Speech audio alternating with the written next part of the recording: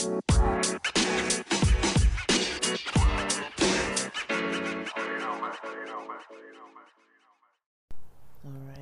guys. Let's see if we can get back to um, recording about the four agreements. Alright, so I guess yesterday I put page 13.5. I guess what I mean by that is that I read through page 13 and half of page 14. So today I'm continuing from the second half of page 14 all the way through page 18, meaning the next time I'll start at the beginning of page 19. So basically, the book starts talking about, this concept of hell.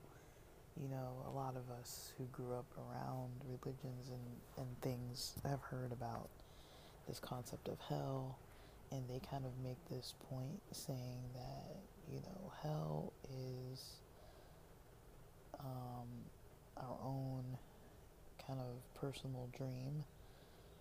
Nobody can really tell us anything about it, like, because we're already there, and so it's not like an upcoming futuristic thing. It's like we're in hell. Other people can make our lives deeper into hell. So that's an interesting take on things. I heard something similar about that in some kind of biblical studies, how they say that when Jesus was talking about the kingdom and saying about, thy kingdom come on earth as it is in heaven, like kind of that, the reason why people were working to do like good deeds and trying to like, do good by others and do good to yourself was that was supposed to bring the kingdom to earth, like create a kingdom on earth, and meaning that earth is not currently a kingdom, meaning that it's not currently like a good, utopia type of place.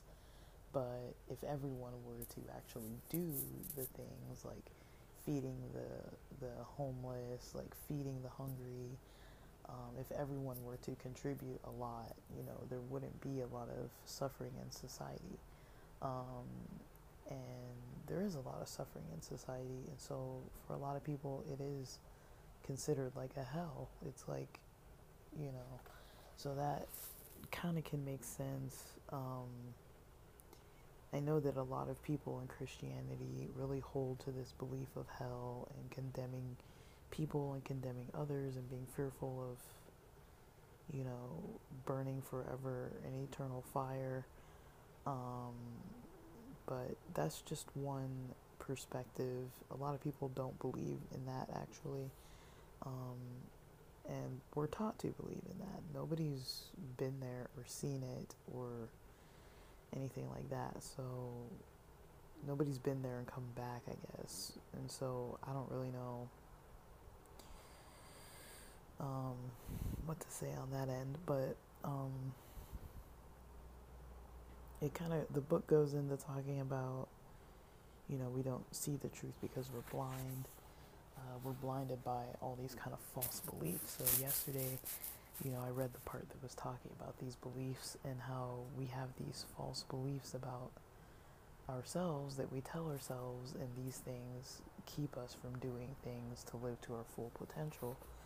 And I really liked on page 17, I guess the part that stuck out the most to me was when they talked about fear. So the beginning of page, well, kind of the end of the first paragraph on page 17, and then the end of or the middle of the second paragraph on page 17. So it says, we have learned to live our lives trying to satisfy other people's demands before that it says just being ourselves is the biggest fear of humans. And we have learned to live by other people's points of view because of the fear of not being accepted. And then it goes into saying, we especially try to please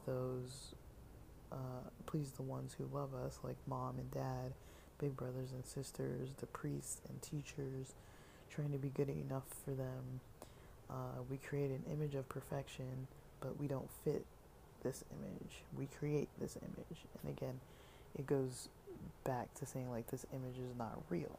Like, we create this image, it's not real. It makes it so we can't really fully be authentic. We're kind of more so swayed by, okay, I need to do what these other people need me to do.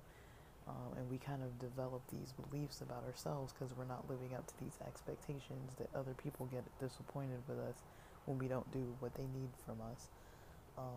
And we kind of hold on to this and punish ourselves about it over and over again, mentally. So, yeah, always a powerful message with these little books.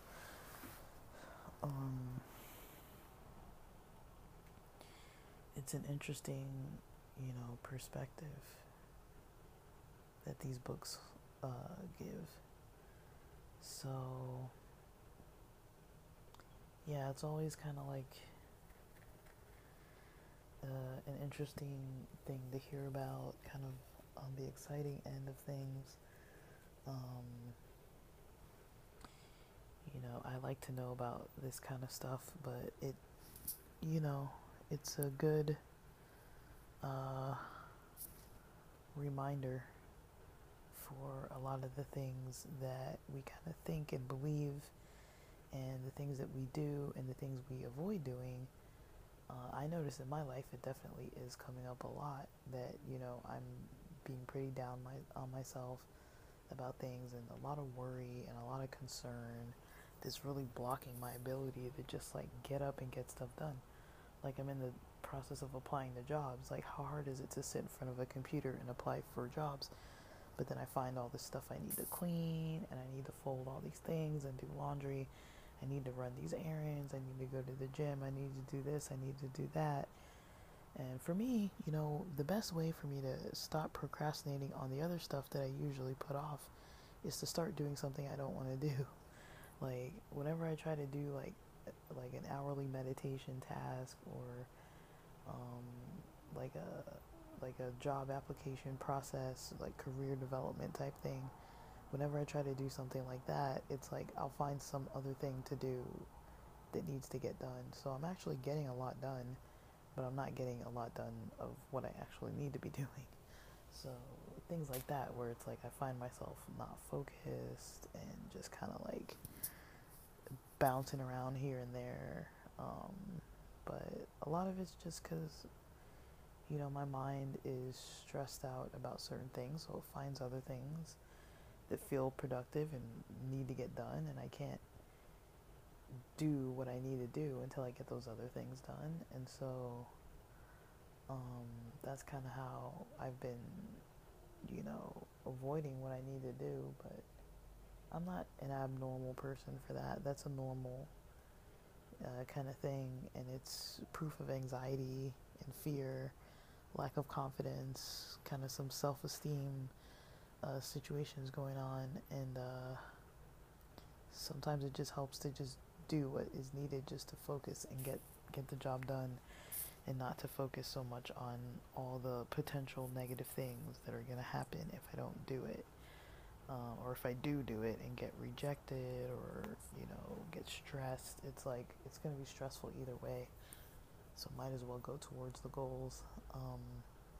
But I'm cutting everything kind of short today because I'm in a rush to get through my morning plans. So with that, hope that was some good food for thought for today. I know I liked it, and thanks for listening.